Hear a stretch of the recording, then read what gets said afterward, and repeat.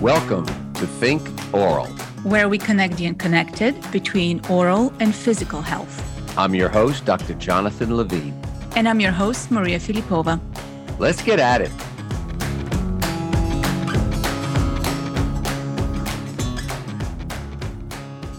Hello, everyone, and welcome to another episode of the Think Oral Health podcast. We are delighted to talk to you today and delighted to introduce you to another thought partner and conversation partner for us.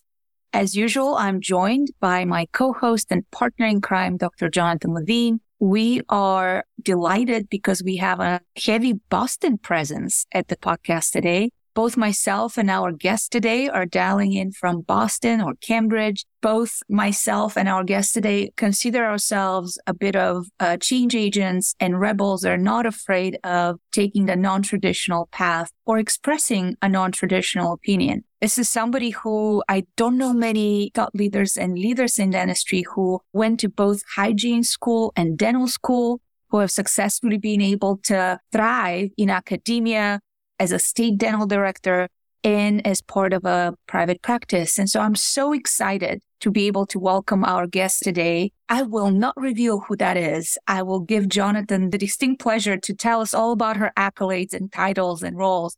But Jonathan, why don't you introduce us to the guest today? Oh, I would love to, and it's my pleasure. Well, Catherine Hayes is emblematic of the concept and the thinking of humility and competence. She's a very special person. I've gotten to know Catherine. She is the chair of the Department of Oral Health Policy and Epidemiology. Not only that, program director of the Advanced Graduate Education Program in Public Health, and she runs a bunch of other departments under public health. She's one busy human, I must say.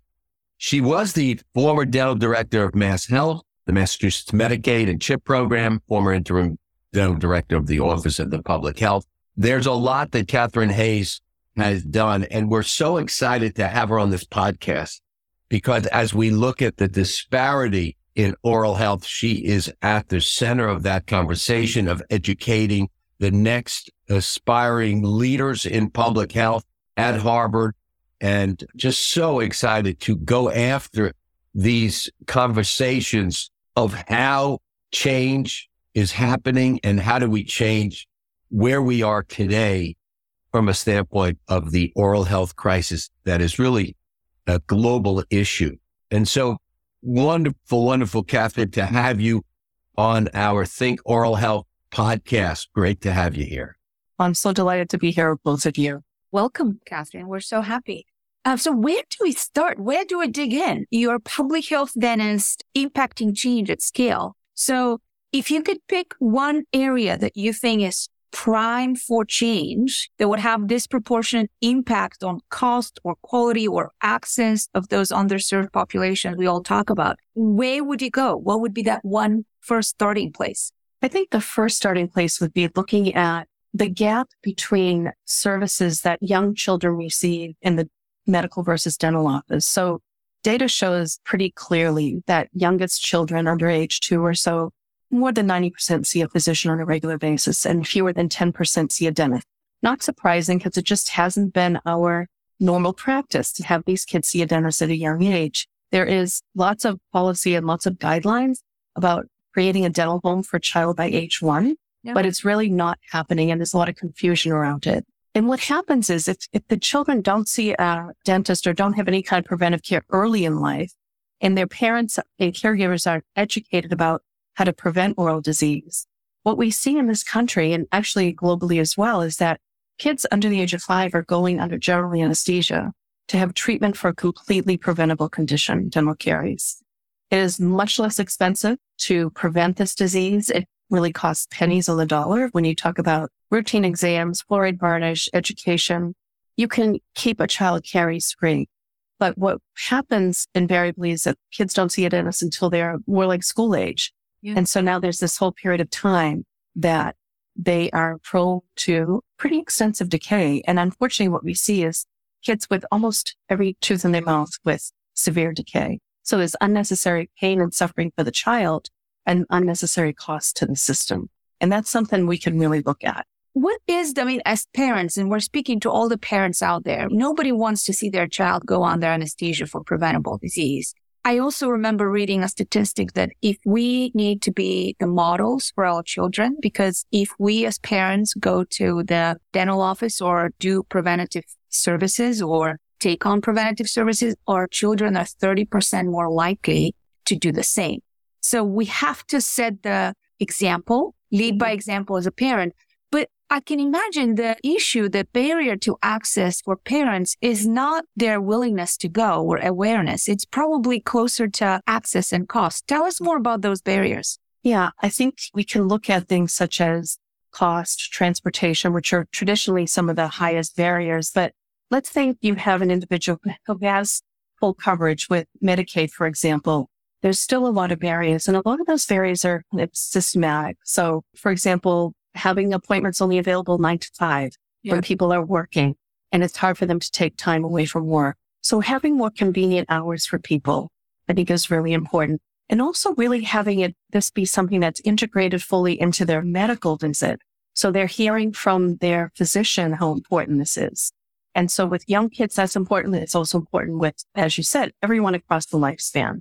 So I think raising the awareness of the impact of oral health and overall health, and these were findings from the Surgeon General's report in 2000 and the most recent oral health report of 2021, that there's still not a general understanding amongst the public about this impact of oral health on general health. Mm-hmm. And that's something that I think we as a profession haven't done a great job. There's a wonderful public health campaign from several years ago. It was called Back to Sleep.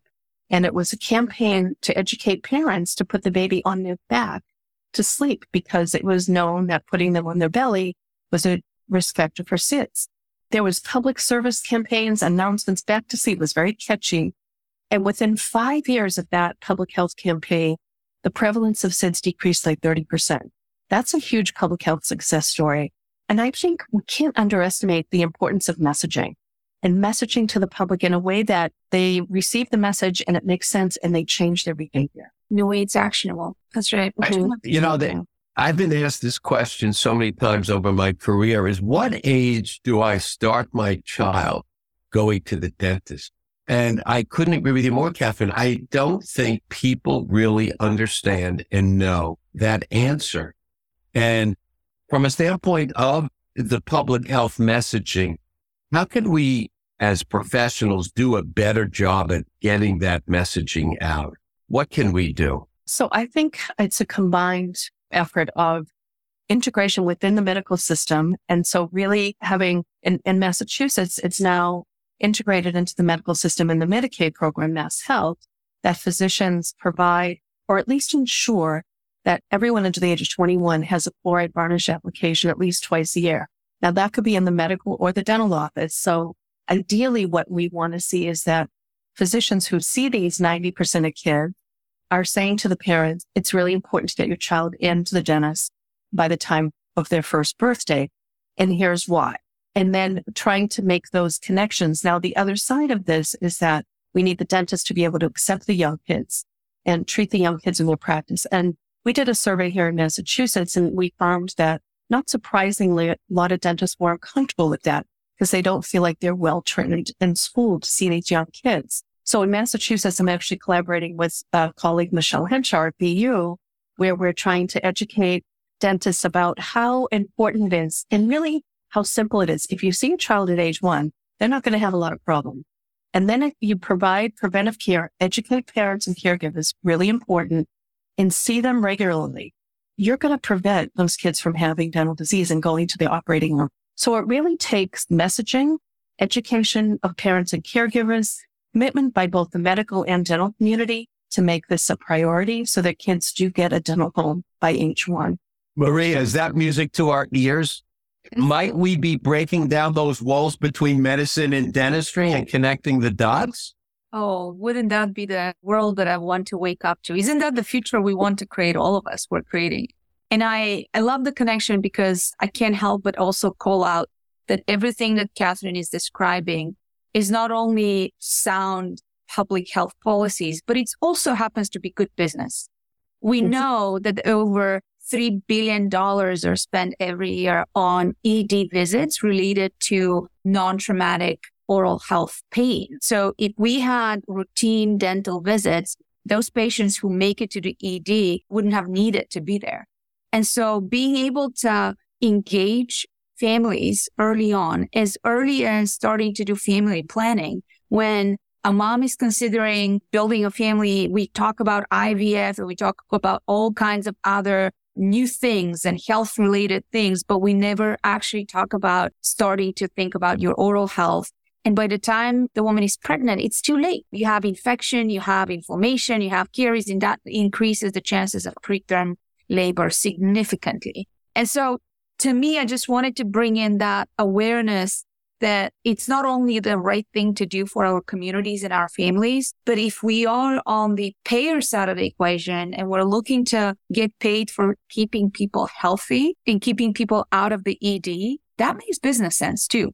Maybe perhaps I'll ask Catherine, have you seen any examples? And Medicaid is a great example for that as a value-based, if you will, contracts, risk contract. But give us some examples where you're seeing early intervention or oral health interventions leading to better, high quality outcomes overall in oral health. Yeah. And I think that evidence from programs, I think Oregon has really been at the forefront of this with their value-based models and incentivizing providers for providing the preventive care, getting the child into a dental home. That is only going to benefit everyone, as you said, Maria, the child, the family, the payer, the system. We're not overburdening an already overburdened healthcare system with using up hospital rooms for a completely preventable disease. So I think that there's so much evidence around early prevention, intervention in the dental system that we just need to expand it. I think we also need to look at our delivery system and see what we can do differently. For example, as you mentioned, Maria, I went to both dental hygiene school and dental school. And so I know what the training is like in both. And dental hygienists have very rigorous training. And I think if we could add another, optionally, a year, maybe 15 months, maybe 18 months, those details can be worked out. But to incorporate into the dental hygiene curriculum more restorative training so that these are individuals who can add, similar to nurse practitioners, they can augment the dental care delivery system in such a way that we increase the number of providers to meet the needs of the underserved. Because as you know, we still have significant health disparities in this country, and we need to address that. And I think it's really multifactorial. We need system changes, education, payer models that would incentivize this behavior. So there's lots of things I think that we can be looking at. And the time is now. We can't delay this anymore. Yeah. And to get to the point of what can we individually, all of us do as parents, as patients, because going to the dentist is typically associated with a brighter smile and again, goes back to all of us who are part of this community, of this industry, to reframe what going to the dentist means and what taking care of your oral health means. And by the way, you could take care of your oral health. It doesn't necessarily require you to go to the dentist if you're doing preventative care, because it all starts with nutrition. It starts with lifestyle changes that are not necessarily associated with spending 2 hours in the dental chair every month, unless you absolutely need them to. I don't know. But how do we, in terms of our call to action and all of us as patients, as community leaders, as decision makers who hire and employ so many employees and people, what can we be doing differently to be able to action on this knowledge, if you will? Yeah, I think that's a great question. So I think one of the things is to make sure that dental is incorporated into wellness plans in organizations that offer the benefits, and really talk to people about the importance of it. Like you said, it's not just going and getting a bright smile. It's really what you do at home, because at the end of the day, if you're not taking care of your teeth and you go to the dentist twice a year, 3 times a year, things are not going to improve unless you have good oral hygiene, healthy eating habits, limit the sugary snacks and carbohydrates. So it really is a partnership between the individual and their healthcare provider. And the burden is on us to really provide education in a way that's digestible and meaningful to the public. So I think all of that, there's work to do in all of those areas, the system, the education, increasing that understanding amongst the public about the importance of oral health.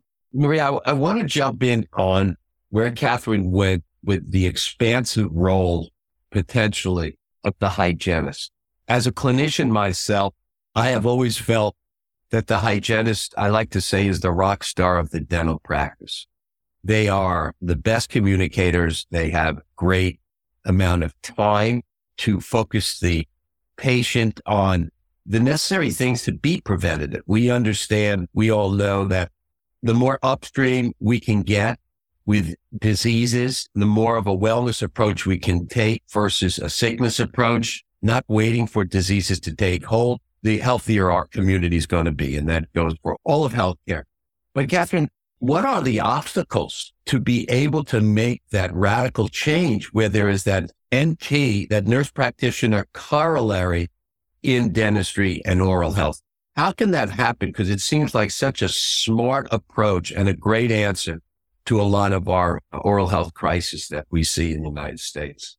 Yeah, I think that this issue has been more kind of politicized than actually really having people take a deep look at. So, for example, we have many more dental hygiene schools in this country than dental schools, over 300, I'm sure. So we have an infrastructure in place. We have an infrastructure to educate in place. Additionally, dental hygienists are very well trained. And as you alluded to, Jonathan, they also have a wonderful rapport with their patients. People trust their hygienists. They listen to them. They want to make sure they follow their recommendations, et cetera. So here we already have a group that is so dedicated to prevention and optimal oral health. If we give them the tools to expand that even more, I think we're able to make some significant changes. If we look at the nurse practitioner movement as an example, that movement started in the 1960s. And currently there are more nurse practitioners than there are dentists. There are about 200,000 dentists in the US, and there are over 350,000 nurse practitioners for a relatively young profession, if you think about it historically. So I really think the model is there. And what we need to do in the dental profession is to take that model and incorporate it. We have the infrastructure. We have these wonderful dental hygiene programs across the country. I think we need to put our heads together and have payers and policymakers, dental hygiene associations, dental associations come together around this common goal and really build consensus and not have it be something that's polarizing. And if there are disagreements, well, let's have the discussion. Let's have those discussions. Let's have the difficult conversations. Let's come together and build consensus because we do need to change the system. There are many people who aren't getting any dental care, and that's not going to change until we change the system. Doesn't this go to the heart of mindset? Doesn't this go to the heart of scarcity mindset versus an abundance mindset that we have in every profession, worried about, oh, you're taking away from me? But isn't it that people don't understand that the more we do that, we open up the field, the profession is elevated, our care for our patients is so much better. It's just this greater abundance that we're all going to see. Isn't it here? Isn't it the mindset that people have, as you call it, the politicizing of this issue? Yeah, I couldn't agree with you more because there is that mindset of like, oh, maybe they're taking business away from me or something like that. But it's not, there's so much need around, number one. And if you look at the nurse practitioner movement, I mean, nurse practitioners have increased their revenue in the practices in which they work because let's face it, you now have two providers who can provide care. And so in this case, the dentist can work on the more complicated, elaborate cases and allow for the simpler procedures to be done by this very well-educated, well-trained partner in their practice. And also what I'd love to see, and I think we can see this, is that we encourage people from both sides, the dentist and the advanced hygiene practitioner, to also bring that care to the people in need who maybe aren't coming in to the dental office. I can give an example of when I was with Mass Health, where we made sure that every Mass Health member had a dentist, and actually two dentists within 5 miles of their home. Now, if you take care of cost and you take care of proximity to a dentist, you would think that that would increase the utilization, but there's still barriers. And I often call these invisible barriers that we haven't yet seen through. And so we have to do a better job of trying to understand those barriers and being creative about how to address them. It's not just saying we need more providers so someone can come to an office. We need more providers so someone can also be out in the community in a more creative way, providing care. And if you provide that preventive care and then make referrals to the community dentist, it's a partnership. So it's not taking away, it's connecting people to care, and it's providing more care, which only provides more revenue. It's so smart. It's almost like this hub and spoke structure where you have this greater coverage out in the community that's necessary that really a lot of professionals don't want to go into because of the economics. And now we're creating a much different economic model. What you've described really addressing the heart of the issue, which is to get access to care, to put professionals out in the field as an outreach type of structure. And that's why I related to a hub and spoke. And then as the people would need more sophisticated dentistry, that could go back into the hub and everybody wins. I look at that similar to our Glow Good Foundation, where we've gone down to Eleuthera, down to the Bahamas. We're out in the schools with the public health teams, and then we bring the children into our clinic where we can do these more aggressive procedures where they need treatment. So we're really looking to, in your model, expand the workforce in a very intelligent way. And a not costly way either. People do come out with a lot of student debt. If you cut down that education to the simple services that, hygienists are very well trained clinically, and their hand skills they are really rigorously trained. I can attest to that. It's really rigorous, and the hand skills are excellent, and they're so dedicated. Why wouldn't we be looking to them as our resource to build our infrastructure of the dental care delivery system as partners, true partners, just like nurse practitioners? If you talk to people who see nurse practitioners, everyone loves their nurse practitioner. Right. They trust them. They provide excellent care. We can do the same thing with our dental hygiene workforce. We have a very dedicated dental hygiene workforce, and I would just love to see that expand. Yeah, I mean, it's interesting to think about the evolution of the hygienist, the evolution of the dentist, and the evolution of the dental office, how it transports itself from the dental clinic to the community, to the school. And I still remember a recent example. We ran an accelerator program. One of the companies in the accelerator program is called Grin. And they take a simple 3D printed attachment and they put it on top of the iPhone camera that allows that iPhone to now become an intraoral camera and take pretty high resolution images and videos of the mouth. Mm-hmm. And so a team of hygienists armed with that iPhone with the attachment, the Grin attachment, was able to go to a high school gym and deliver screenings for kids and patients. And now you have a 6-year-old that's actually getting excited about the gamification of putting this device in their mouth and be able to see the video and then show the video to their friend. And now we're talking about engagement, and it's fun, and it happens in a high school gym. And then this video gets to be sent asynchronously to a dentist, and the dentist could still provide a diagnosis and potentially a treatment plan. But it was fascinating, even from that one example, to see how for that one day, Apple Tree Dental, the clinics that actually, the organization who led that campaign, saw 30% increase in their applications for Medicaid because the experience wasn't scary. All these kids were signing up and their parents were signing up for Medicaid because it was a quality experience that was fun and that was meeting them in their community. And so thinking about that future of dentistry, which I believe is outside of the dental chair, it's in the community. You go to the dentist for more extensive restorative procedures, and you take your oral health prevention in your community. So in order to deliver that type of care, inevitably we need to evolve our care team, right? Because it includes, frankly, the school nurse. It includes the nurse practitioner. It includes, as Jonathan has demonstrated that in Eleuthera, it also includes the school board and the teachers to talk about how you brush your teeth. And so that to me is a very interesting model of the future. And I'm wondering how we accelerate the adoption and accelerate the ability to scale. Because somebody could look at it and say, well, Maria, this was one community in Minnesota, or this was one community in Eleuthera. It's so easy to do that in Eleuthera when the Minister of Education and Minister of Transportation and Minister of Health are all live on the same street or on the same person, right? So how do we think about that cross-siloed connected care of the future so we could scale it faster here?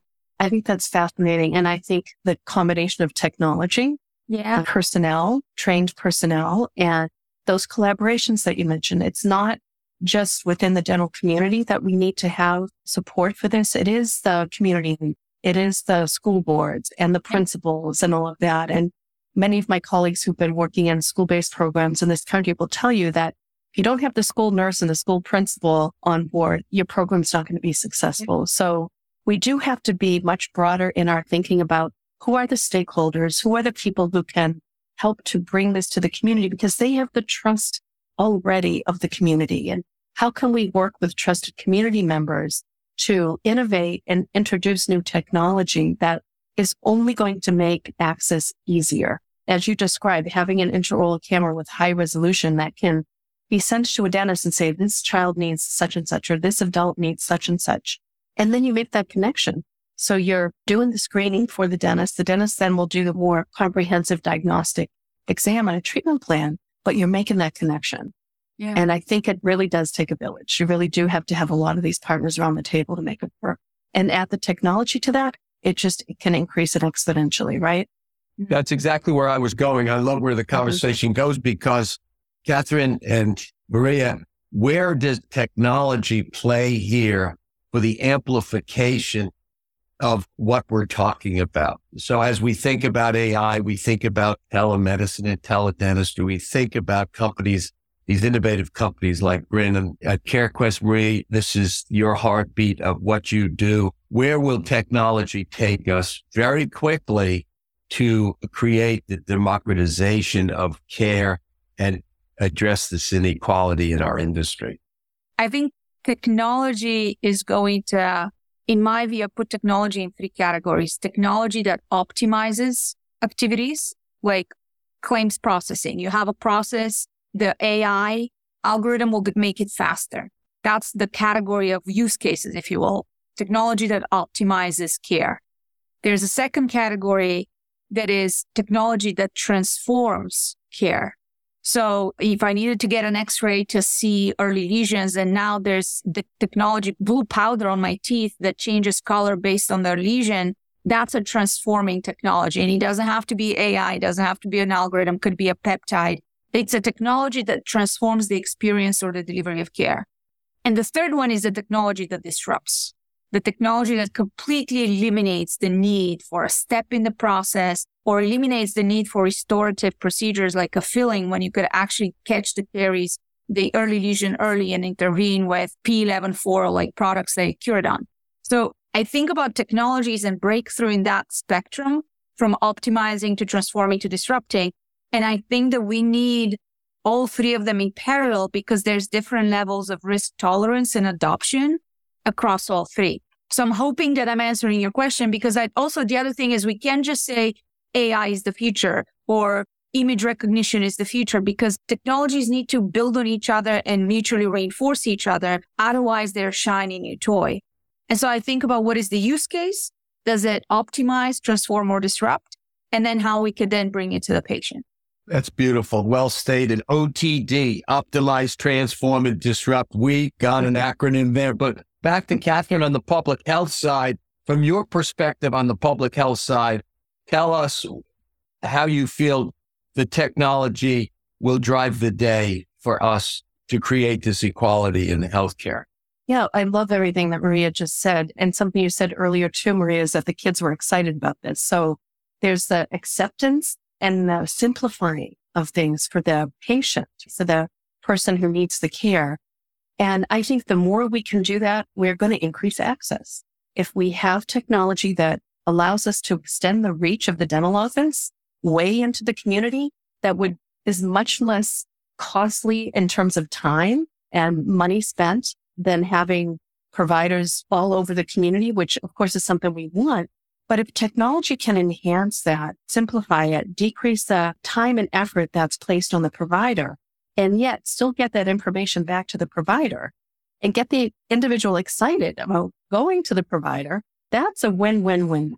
situation. And I think technology plays a crucial role here. And I love that you mentioned this RIN technology. And there are brilliant people out there doing great things and creating technologies that can only make it easier for connecting individuals to the care they need. Extending the reach of the dental office. That is quote unquote with a couple of underliners, because that is exactly what this technology and the new breakthroughs are going to do. And isn't it exciting that what's happening in dentistry and oral health is you have people from the outside of the industry leaning in, whether it's from genomics to technology like AI to even people with a Harvard MBA who all of a sudden decided to go into dentistry. Somebody I know on this call. Very subtle. Jonathan. We're starting to get some fantastic momentum in changing this course of inequality and changing it for the better to get to a level playing field for overall health. Yeah. So that's very exciting. It really is. And why we have this podcast, Maria, don't you think? To expose these ideas and speak to people like Catherine Hayes at Harvard, who's leading the charge. Catherine, a question I'd like to ask, and just a little bit of a pivot from what we're talking about now, is as you're training these future leaders, these aspiring leaders of public health, what are you excited about with these people who are going into this aspect of our profession? What I'm excited about is their commitment, like their desire to really make a difference. And also, for someone who's much older than my students, their connection to technology and the way that they use technology in their daily lives, which was not part of my training early on. I get excited listening to them. I get excited listening to Maria talk about this RIN system that you talked about. Like, technology is going to help us. And I love the idea too. And Maria is a perfect example of having people who come in from outside the dental profession with their brilliance and help to bring innovation from other areas into the dental care delivery system. That is really, I think, remarkable, much needed. And I think that's going to be one of the kind of magic catalysts for change. Oh, I love that. I've been called many things, magic catalyst, adding this to the list. One of my favorite, probably. And I would have to point out that it would not have been possible if the dental community was not as welcoming and open to input from outsiders, if you will. And I've been, as I like to share with our listeners, I'm a newcomer to oral health. And in the 2 years that I've been here, I've seen so many experts and deep thinkers who are open to a different perspective and who are welcoming to and patient to sit down and explain how things are done and why things are done this way. And some of those conversations, when you ask the basic, most fundamental questions, and by the time you ask the third why, there's an aha moment for both sides. And so I think this has been really a learning opportunity. And I accept that with a great appreciation for the dental community and the oral health community of how welcoming it has been and how eager to share best practices and experiences. So Jonathan, that goes back to you. Yeah. In here. Yeah. Well, thank you for that. I'll take full credit for you being here. But, love it. That's pretty funny. Let's ask why. Why is this happening now? It's so instructive to do a little bit of a look back right now. Look at the trends that have been developing over the last kind of 7 to 10 years. And we talk about maybe a convergence of trends. So I just ask Catherine and you, Maria, what are the convergence of these trends that are happening today that has this opportunity to really transform and change the industry? And also that Maria and I are and we are all committed to is breaking down the walls between medicine and dentistry. So let's talk about the trends right now of what's happening in the industry that's leading us to this point where we're feeling this radical change is in the air. Catherine, do you want to start? Or Sure. We can ping pong. You'll share one and I'll share the second one and then you go to the third one. You go with the first. Yes. So I think one of the things that's really happening is that these oral health disparities are not improving. There has to be a different way. And I think people are realizing we have got to figure out how to provide better access and better equitable care. So I think there's a real urgency to finding a solution. I'll build on that. I think we're seeing, and everybody talks about the empowered patient. I think over the years, there has been this proportionate or information dissymmetry between the patient and the care team, the surgeon, the primary care doctor, the specialist. And patients have always been in a position of information asymmetry where you don't know as much as your provider, as your doctor. You don't dare question or have an opinion on your care. I think technology has allowed us to A, share information more freely, and B, get access to experts and second opinions and additional input that is available to patients. And you don't have to be a specialist or an expert to get access to those data, this information. So technology has played a role of an equalizer in democratizing access to information. And patients, those who are engaged, are empowered to play a stronger role in their care team. We saw that in healthcare. I believe we're going to start seeing that more and more in oral health. And the relationship that patients will have with their dentist, in my view, it's my hope and my ambition that it would transform from a relationship with a dentist to a relationship with an oral health physician that's part of their team. So that's the consumer impact. The empowered patient is probably the trend that I would call it. I want to throw one in. Since we're ping-ponging. Yes. I think that this organized approach to dentistry and the dental delivery system that's developing, where it's moving away from the one dentist, one assistant, one hygienist, where the dentist has to wear so many hats to be successful, from clinician to great leader to great business person, to understand all of these component pieces of building businesses, to now we have this organized approach, whether we call it the DSO, Dental Service Organization, or invisible DSOs, we have very organized business people leading in on the profession. And if done correctly, my caveat, we have an opportunity to elevate the level of care. And we have a place for this emerging young dentists who are leaving dental school with all these hundreds of thousands of dollars of debt to be able to join forces in more of a village team approach to the delivery of care, would potentially lend itself to then lean in on the disparities of oral health, as Catherine was talking about earlier, where you have dentists that are embracing the Medicaid model. There are DSOs that embrace the Medicaid model, that are successful, that are financially sustainable, and they're going into areas that don't have access or great access to care. So I think there's something very positive about this new emerging innovative business model that takes some wonderful intelligence to the profession instead of the solo dentists trying to climb their way to success. It's all about extending the reach of the dental team. How do you scale? How do you provide infrastructure? And I think the DSOs are one answer to that. Care in the community is another answer to that. Maybe changing or evolving our curriculum in medical and dental school is another way to extend the reach of the dental team, which leads me to, we have the privilege today to have a hygienist, a dentist, an academic, a dental director. So Catherine, with your chair of a department hat on in one of the leading institutions training the future dentists, the next generation of dentists, what do you see as the role of education in advancing some of those new models of delivery of dentistry? That's such a great question. I think that really exposing our students to the full breadth of the dental profession, which includes these innovative technologies that are coming in.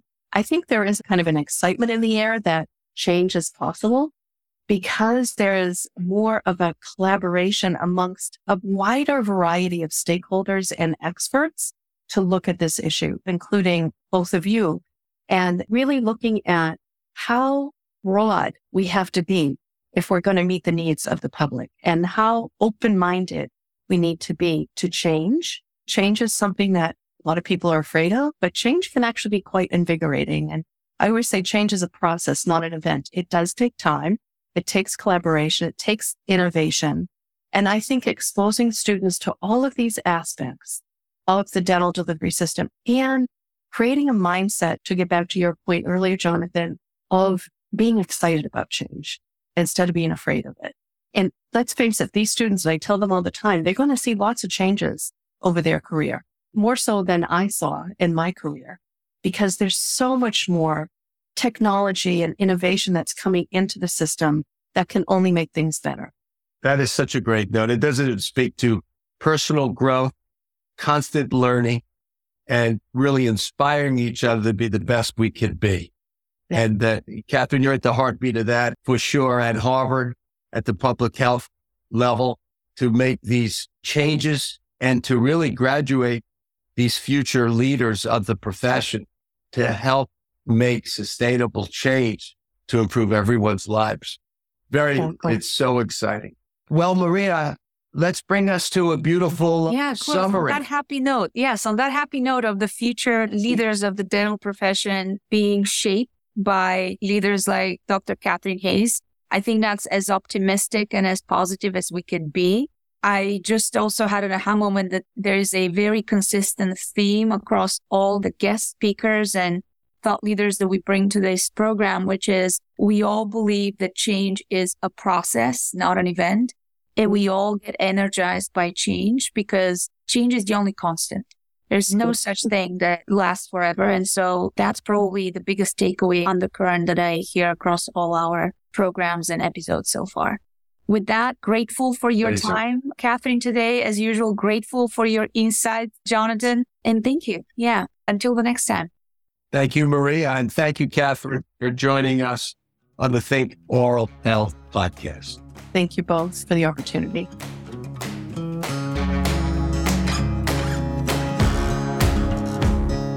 Thanks for listening to the Think Oral podcast.